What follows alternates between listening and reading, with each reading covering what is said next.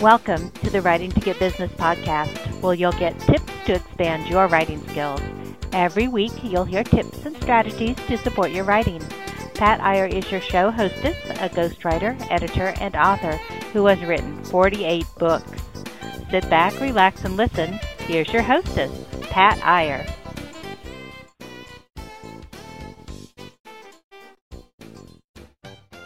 Hi, this is Pat Iyer with Writing to Get Business, and I have with me Laura Conklin, who is a nurse who lives in Michigan, who I met, I don't know how many years ago, Laura?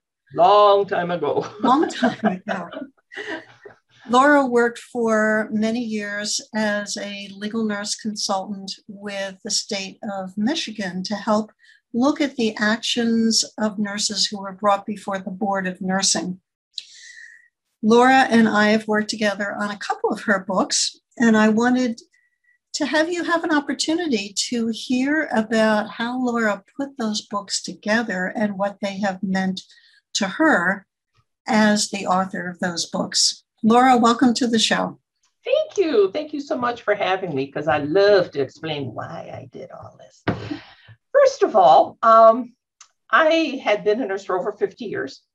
And in those 50 years, I've worked in every field of nursing. And I wanted to share those experiences with new nurses and reminisce with older nurses who have gone through some of the things in school and in practice that I've gone through and seen all the changes in nursing.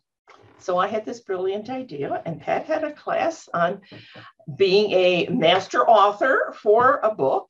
And so I attended the class. And the first thing I told Pat was, I really wanted to write my memoirs. And Pat's response was, who cares? Nobody knows you, which is true, other than family, friends, and those that I taught over the years in nursing. So, okay, then came the message of, what did you do in all those different areas? What did you learn? What can you pass on to other nurses? How creative can you get in reinventing yourself in a different situation? So that became kind of the source of my first book, which is Shocking Stories of Nursing, Memoirs of a 50-Year Nursing Career, which takes the reader from when I was very, very young and tore up my mom's sheets for bandages and bandaged my sister, did a good job, and all the way through to my retirement, which in all honesty has been a hyphenated word, and tired. It's just, you think, oh, I should have put that in a book. Oh, I should have put that in a book. It wasn't hard to remember these stories because they are real eye openers. And one of the things that I really wanted to share with not only future nurses, but attorneys that I work with. This is me. This is what I did over my 50 years of nursing. This is my work ethic. These are all the things that I've accomplished, and I can accomplish things for you as well. And it's interesting to hear from those attorneys that have read the book and say, well, I didn't know you did that. I didn't know you could do that. I said, It's amazing what you can do when you have to. So that led me to book 2, which I couldn't stop. I was bitten by that author bug. So after spending several years, about 16 years, working for the state of Michigan, the Board of Nursing, and reviewing allegations against nursing and giving my opinion whether there was a breach in the standard of care or scope of practice, I still had a lot of those records. I says, well, here's book 2, more shocking stories of nursing. What were they thinking? And that's exactly what I wrote. Kind of a story, a little bit of a background to some of these stories. And it's like, well, these were the decisions the nurses made at that point. Why? What else could they have done? Is it, nobody starts off the day saying, I want to go hurt somebody. I want to make a med error. So why does this still happen? It's a lack of attention. And that's one of the reasons I wrote the book, to get that information out to nurses that are either starting their career or have been in nursing a while and have gotten sloppy. Soon as you deviate from that standard of care, it will bite you. And this is things that a lot of these nurses in my stories found out that, wow, yeah, I didn't know that had ramifications. They don't always get away with those little sneaky little attempts to cut corners. So that was the reason I wrote the 2 books. And of course, they were anonymous. I didn't leave anybody's real name in, although if you've worked with me over the years, you could probably figure out who I was talking about. But that's okay, because that's a relatively small group. But it was an interesting endeavor. And Pat, thank God, knows English better than I do. I tend to write very passively. I don't know why. It's just a thing with me. So Pat helped a lot with making it short, sweet, to the point, and understandable. And I think that's an important feature. When they pick up the book, you're the author. Yes, I'm the author. It's kind of hard to debate whether you really knew what you were doing when you wrote the book. It got published, people bought it. How bad can it be? So I've been challenged a few times in a deposition, and it was interesting because one lawyer said he extended the timeline for the dep because he wanted to get the book and read it. And I said, go for it. The judge said, no problem. If it'll sell a book, go for it. And he was surprised to find that the very case that the deposition was about, that was on the plaintiff, he was on the defense side, had a very similar incident. And of course, it was very heavily leaning towards the plaintiff. It should never have happened, but it did. So it was interesting to see that kind of like, oh, if you're interested, buy the book. Well, we'll learn a few things. When you were writing your memoir, did you have notes from your career? Did you have a diary? Did you have anything that could guide you in terms of putting that sequence of events together? Well, actually, when I started nursing training, I started a day-by-day diary of a student nurse. Well, I fell apart about week 2 after assignments, etc. So no, I really didn't keep a diary. These stories that were in that first book, you couldn't forget them.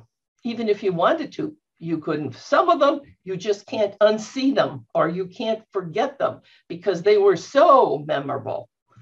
So I kind of went by my CV, looked at, let's see, what memorable happened at this and this institution. And all these things come back to you. Good memory, thank God. Mm-hmm. Do you have any suggestions or advice for somebody who wants to write their memoir? Oh, yes. There's a reason for it. Like Pat said, who cares? Nobody knows me. Well, yeah, I wanted to share the information. So when you look at what you've experienced over the years, what impact did it have on you? What impact would reading this book have on others that want to follow in your footsteps? So think about that. If you want to write your memoirs, everybody who's worked at any length of time in any job has some memories they want to hang on to and share. So pick out the ones that are going to have the greatest impact on your reader. If you want to keep a diary, if you need to, that's good. I could have written that book twice as large as it was, but I quit while I was ahead and still made sense without rambling. And as you can tell, I can ramble being a teacher for a long time. It's not a problem. But, getting that organized into your thoughts of why are your memoirs going to matter to somebody? What is it that you want to preserve? What is it that you want to share? And I think those are the important things. My recollection from working with you is that it took a much shorter period of time to complete your second book than your first book. Is that something that you felt was also true? And if so, why was it a shorter period of time? Well, I kind of got the hang of what I was doing.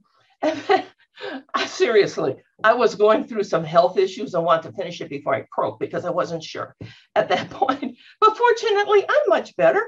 So the data was there. It was all on my computer. So it was a lot easier to look at categories of where were these allegations against nurses coming from? Was it from physicians? Was it from patients? Michigan doesn't have a public health code. a Nursing Practice Act. It has a public health code, and that's what all the regulations for any licensed occupation in Michigan comes off the same page, literally. So it makes it a little more difficult when you compare things to standard of care. But since I had all that data, it was a lot easier to see, to, kind of group the classes. Was it med errors? Was it outside of scope of practice?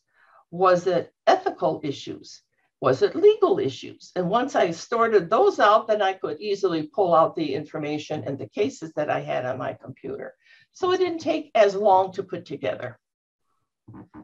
And when you say you had the cases on your computer, were those the medical records or your reports or something else that you had kept? No, those were the reports from the investigators and my report, my opinion that I sent back to the Board of Nursing. There may have been some segments to nursing record, to the medical records or nursing records, references, but for the most part, they were basically the questions that the investigator posed and then my responses to the opinions, my opinions basically on those responses and things like that. It wasn't the whole medical record. That would be impossible. Mm-hmm. What did you learn from the process of putting that second book together, which is the overview of cases that you were involved in for the Board of Nursing? Well, one of the things that struck me is how often this happens. I had maybe 50 cases of med errors. Okay, well, are med errors that common? Well, yes. Well, how bad are they? Well, a couple of these ended up in death. So yeah, they are serious. There were so many in different areas, scope of practice, nurses that decided to go beyond what is for a registered nurse, okay for a registered nurse to do. Now, if you're standing next to a physician and you're in the emergency room and they decide that, well, we'd like you to, help me do this or help me do that, and you pitch in, that's fine, but it's not TV. This is what, you have to stick within the boundaries of your licensure. And a lot of these nurses in this book did not do that. And it was interesting, the comments I had received from attorneys, they said, I didn't know the Board of Nursing even investigates this stuff. I said, oh yeah. If a nurse is terminated in the state of Michigan for any reason other than attendance, it is investigated. Oh, that gave them another source to look. Well, what kind of nurse is this? Did she make errors in the past? Did she lose her license? Did she move from another state because of multiple errors? So all these things put together kind of help why I decided to write that particular book. So it's a heads up, be careful. You learn how to do it right, continue doing it right, no matter who's watching. If it's right, it's right. I think you're right. I think that the general public and probably the person listening to this podcast who is not in the nursing profession or healthcare profession might not know that there is a watchdog agency responsible for protecting the public from nurses or physicians or other healthcare professionals who make errors in judgment or make mistakes or, for example, I'll ask you that. What are some of the common reasons why nurses come in front of the Board of Nursing? Complaints from families.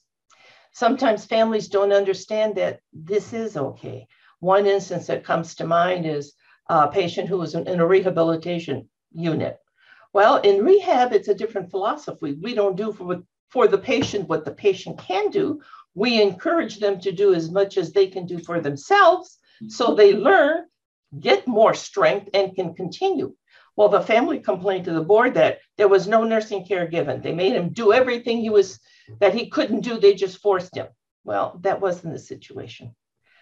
Another instance was a medication error that was perceived by the family as an error when indeed it wasn't. This was a 90-some-year-old grandma who fell, broke her hip, was in severe pain. When she arrived at the hospital, the daughter was concerned that my mom's very sensitive to everything. She's old. It's well, nurses get that, So the physician ordered 1 milligram of morphine. Not a huge dose, certainly within the parameters of an okay dose for the size and age of that patient. No allergies noted, Patient got 1 milligram of morphine. Basically did nothing. 2 hours later, the nurse called the doctor and said, this isn't helping. He will give her 1 more milligram. So the nurse did. The patient fell asleep and proceeded to eternal rest. In which case the nurse complained. The daughter complained that the nurse killed her mom. No, she didn't. So there was no basis for the allegation being substantiated. There was no error. This was perfectly okay, but it took a while for the physician to convince the daughter that at 95, you are not going to live forever. It's okay. So it's things like that. There are complaints because of rudeness. Bedside manner matters. Believe me, it matters a lot. Nurses are short-staffed. Your patient doesn't want to hear that you had a call-in, that you're short-staffed, you're doing the best you can. They don't care. All they care about is their needs being met. So you do the best you can. Did you change your perspective on healthcare as a result of seeing all those cases? No, but it made me a hell of a better teacher, I can tell you that. Because when I taught nursing, which I did for about 18 years, I brought up those cases. Here's the situation.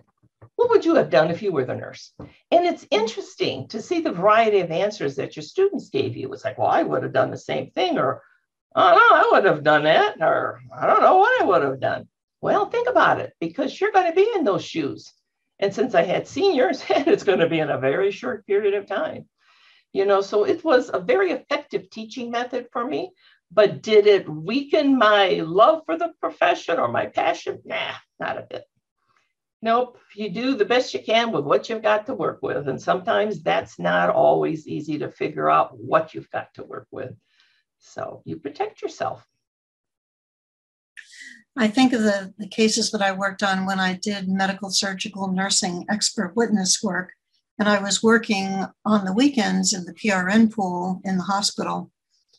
And I would carry into the workplace some of those stories of cases that I had worked on. Mm-hmm. And I could see the nurses' eyes get real big and round. And it looked like it was having an impact on their behavior. We have, because Laura and I are both legal nurse consultants, we work in a field where there are lots of stories of things that happen to people. Sometimes because somebody's negligent, sometimes because that's just the way things happened and it wasn't anyone's fault.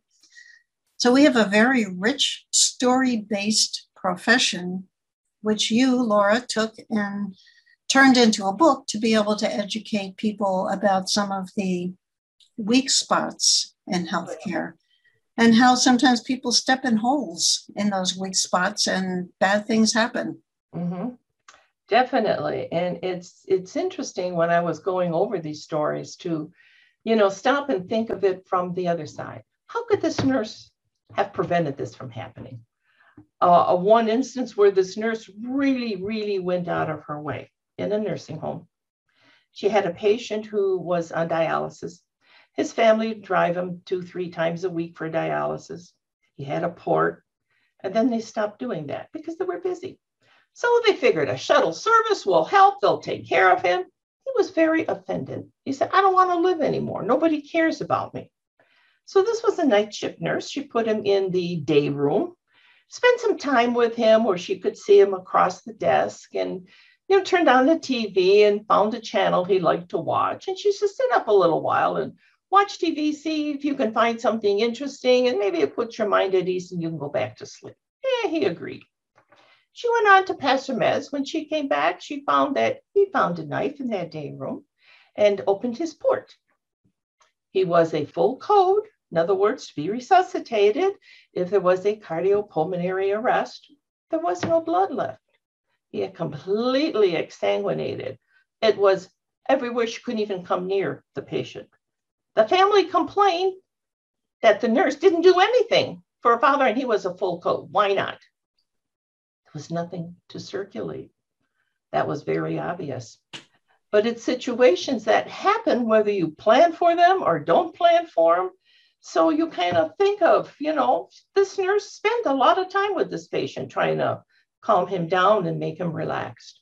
But he had other plans. Mm-hmm. It happens. You brought up earlier about being an expert witness and the opposing attorney wanting to postpone a deposition so that he could buy your book. What advice would you have for somebody who's debating about what to include in a book, perhaps thinking about how it might come out in the future? Well, that is a very good point, because you do have to think, how is this book going to be perceived by other people who are reading it? You know what's in it, you're writing it. But how much of details do you want to put in the book? Is it too many details where it really grosses out your reader? Or is it not enough detail where they don't really know what you're talking about because they don't have the medical background you have? And these are the things that you have to sort out when you start thinking about, well, what is it? What's the purpose of the book? And what is it that I want to put down where the average reader is going to be able to get something out of it? There are nurses, if you have a nursing topic, who will understand what you're saying, but your general public may not. So how do you clarify that? How do you make it simple without making it so simple that it's beyond what would be an impressive professional written book? I know that there are people who caution about what you put on social media, that social media never goes away. Never. I've heard that expression that you shouldn't put on social media something that you wouldn't want to see on a billboard. Yep. Letters that are 10 feet high. A book, from what you're describing in terms of the thought process, is even more permanent than a post on Facebook or on LinkedIn or a tweet on Twitter. And as an expert witness, you know that the opposing counsel is searching desperately sometimes for anything that they can use to discredit you. Other people who are writing books to share their expertise are not in the profession and have that question in their minds of, well, if I express a strong opinion, or I go out on a limb, or I have incorrect facts and incorrect conclusions in my book, how is that going to come back and bite me in the future? Well, I think do you have any thoughts about that? Oh, yeah. I think and it was interesting because when I first told one of the lawyers I work with closely and said, I'm going to write a book. And he said, watch what you put in it. So you have to really stick to the facts and just the facts. Because when you do that, it can be interpreted either way by plaintiff, defense, or if you, and it's the same thing that I would do with depositions. If I reviewed a record, I would look at, well, what would the defense side think? How would they approach this? And the same thing if it was a defense case, well, what's a complaint that the plaintiff's going to make? The facts are the facts, they don't change. So when you're writing, you have to be very careful that you do that you stick to the facts of the case and let everybody make their own mind up as to what they think should have happened, shouldn't have happened, and interpret the facts as they are written. Change everybody's name. That's number one. I would definitely recommend that. Mm-hmm. But other than that, yeah, and it's the same thing. You can't dispute the facts. If somebody gets burnt because somebody spilled coffee on them that was hot, they got burnt because they got coffee spilled, whether it's somebody's fault, whether it's nobody's fault, whether the patient himself knocked the coffee over, the patient was burnt, bottom line. And taking it out of the legal arena, what you're saying is making me think about the importance for the author who, particularly for something that's an issue-based position, to think about what the people on the other side of that issue, if it's two-dimensional, and often issues are not two-dimensional, to think about how that issue could be looked at from another perspective and incorporate that perspective, or at least proactively refute that perspective when writing the book. I think it would depend on how big this book is going to be and what You can write a pamphlet and do that, but when you come to 400 pages, it's a little, you're really stretching it, trying to refute and rebuttal and everything else. But basically, I think without getting too involved with opinions, if you state the facts, let people draw their own opinions. When you start putting your opinion in, then, you really have to look at, but the other side might see this way. So, and it's difficult to write anything with that kind of balance, because your reader is always going to have something in the back of their mind that's going to interpret your data or what you wrote their own way, good, bad, or indifferent. So that does happen. And that's one of the things you have to kind of look at, is both sides of that coin.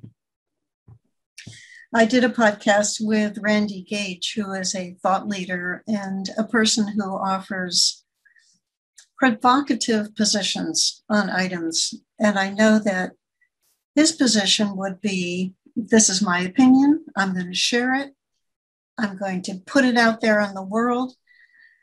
His opinions are well researched, they're well founded, they're well grounded. The whole genre of being a thought leader means taking controversial positions. In the medical legal arena, we have to have everything solidly backed up. Yep. So that we are, from the perspective of being able to defend our opinions, we are on good, solid ground. When you're a thought leader outside of the medical legal arena, you can be provocative and then sit back and wait for people to say, I don't agree with that. Or that's not the way to look at it. And it stirs up attention, which is often what thought leaders want, is that attention. As expert witnesses, we don't necessarily want all that attack and that attention. We just want to go in, offer our opinion, and if possible, leave the stand without a rigorous, nasty, prolonged cross-examination. I'm setting the scene for the people who are listening to this who have never been in that hot seat known as being an expert witness. It's a hot seat, trust me. It's a very hot seat. Oh. But it's both sides. Whether it's plaintiff, defense, they all went to law school. It's a game. They know how to play the game. They know the rules of the game. If you've given enough depositions and been in enough trials, you know what those questions are. You know how they're going to be presented, and you're prepared. But bottom line is, you better know that case like it's your own mother, because you can't take all those notes with you, except for one pathologist who in trial would take all his notes and he'd simply say, well, I'm old, Your Honor. I got to put things down so I don't forget them. Now, both sides have copies of his notes, and it becomes a free-for-all. But it's very interesting to watch the dynamics of that, because in the discovery process, both sides know kind of where everybody stands. It's interesting. It's very interesting. You brought back a memory of watching a nurse on the case that I was involved in. She was the opposing expert. I always took my medical records to court in a binder, 3-ringed binder, indexed, tabbed. I knew exactly where to find anything. She had loose papers that were in no particular order on the witness stand. And the attorney in cross-examination asked her, well, where did you find that?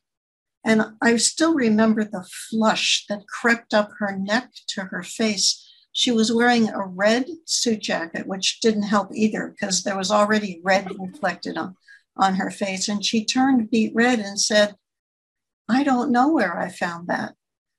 And it was a pivotal point and she lost her composure over that. The importance of knowing the record like she's your mother is what you just said. Yes. Is a critical one when you're in a high stakes position, such as testifying in a courtroom where there are dozens of eyes watching you become extremely uncomfortable. And that's easy to do. That's one of the things that you'll find that they do in depositions. So what are your hot buttons? What's going to really aggravate you so you say something stupid? Because that's the testimony they're going to try to elicit in trial. And they're very good at it. That's their job, to protect their client. One of the ones, I remember one lawyer kept insisting I answer a question yes or no. And I said, if I said I can't, then that discredits me as an expert. So I turned it around a little and said, that question can't be answered yes or no. So the judge turned around and said, why not? Oh, I had free reign to explain it for a lengthy period of time. And I was very happy. And we won that case, by the way. So yeah, it's a game. And you know the players, you know how the game is played. And it's something that you have to be prepared with the facts in the case. The facts are the facts, and that's just the way it is. Well, let's recap, Laura. And would you share with our viewer the name of each of your books, what each of those books is about, and how our viewer or the person listening to the podcast can get copies of those books? I would love to. The first book is Shocking Stories of Nursing, Memoirs of a 50-Year Nursing Career. And this takes you back from my interest in nursing all the way through to my retirement. And it is available on Amazon. And the second book was More Shocking Stories of Nursing. What were they thinking? And this was the memories of all the stories and allegations against nurses. And that's also available on Amazon. I was telling Pat, I said, maybe I should write even more shocking stories of nursing, nurses versus doctors, patients, families, etc., and coworkers. But that's in the future. This has been Pat Iyer talking with Laura Conklin. Her last name is spelled Conklin. Laura is the author of 2 books. And I suspect, Laura, that third book is going to be coming out of your head and into your hands pretty soon, because you clearly enjoy the process of sharing your stories. Oh, I do. And the insights that you've gotten as a result of being involved in those stories. Yep, it is. It's been a lifelong passion, and it hasn't ended yet. I've still got a lot of stories in this head I want to share. And for you who is watching this podcast on our YouTube channel or listening to it on the audio channels, if you've got stories in your head that you need help getting out, please feel free to contact me through my website at patiyer.com/contact. We can discuss how to unearth those stories and share them with people who need to hear them so that they can improve their lives and gain new insights from the experiences that you've gone through. Right. Thanks so much. So, you want to be a writer? Well, let me tell you, this is a very interesting task, but very, very, very rewarding. I worked with Pat Iyer, who helped edit my 2 books, available on Amazon, Shocking Stories of Nursing, my memoirs of a 50-year nursing career, and More Shocking Stories of Nursing, What Were They Thinking?, that looks at allegations against nurses in practice. I've been a nurse a long time. Because I was a nursing educator, I tend to talk a lot, I tend to write a lot. Pat sort of narrowed that down to grammatically correct English, where my sentences weren't so long that by the time you got to the end, you forgot what I wrote in the beginning. So that was a tremendous help in editing it. And in that editing process, made it clear, concise, and said what I wanted to say. Editing is a very important part of writing any book, because it's going to be around a while. And so you want it to be a good piece of work that's going to exemplify what you can do. And that's an important reason for writing a book.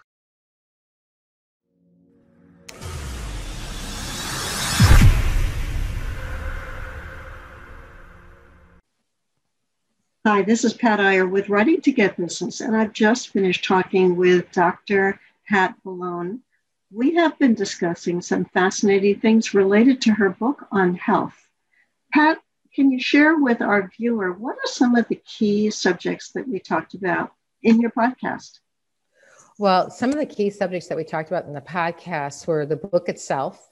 And I always agree with an ancient Ayurvedic proverb that when diet is wrong, medicine is of no use. And when diet is correct, medicine is of no need.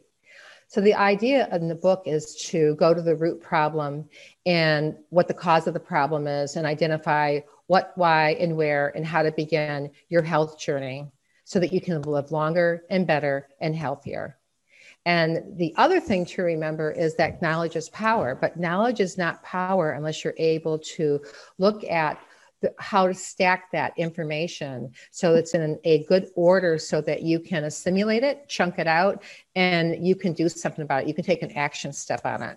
So it's not why, it's what is it in my lifestyle and diet and environment that has caused the problem in the first place. And that's how I help people solve their problems. In our podcast, Pat shared lots of tips related to health. You want to be sure to tune in for her show. You'll get some practical information and you'll enjoy her style. And we did a lot of laughing on this podcast. We had fun. And I think you will too. Thank you so much for being a guest on the show, Pat. And thank you to you, who is one of our Writing to Get Business podcast listeners.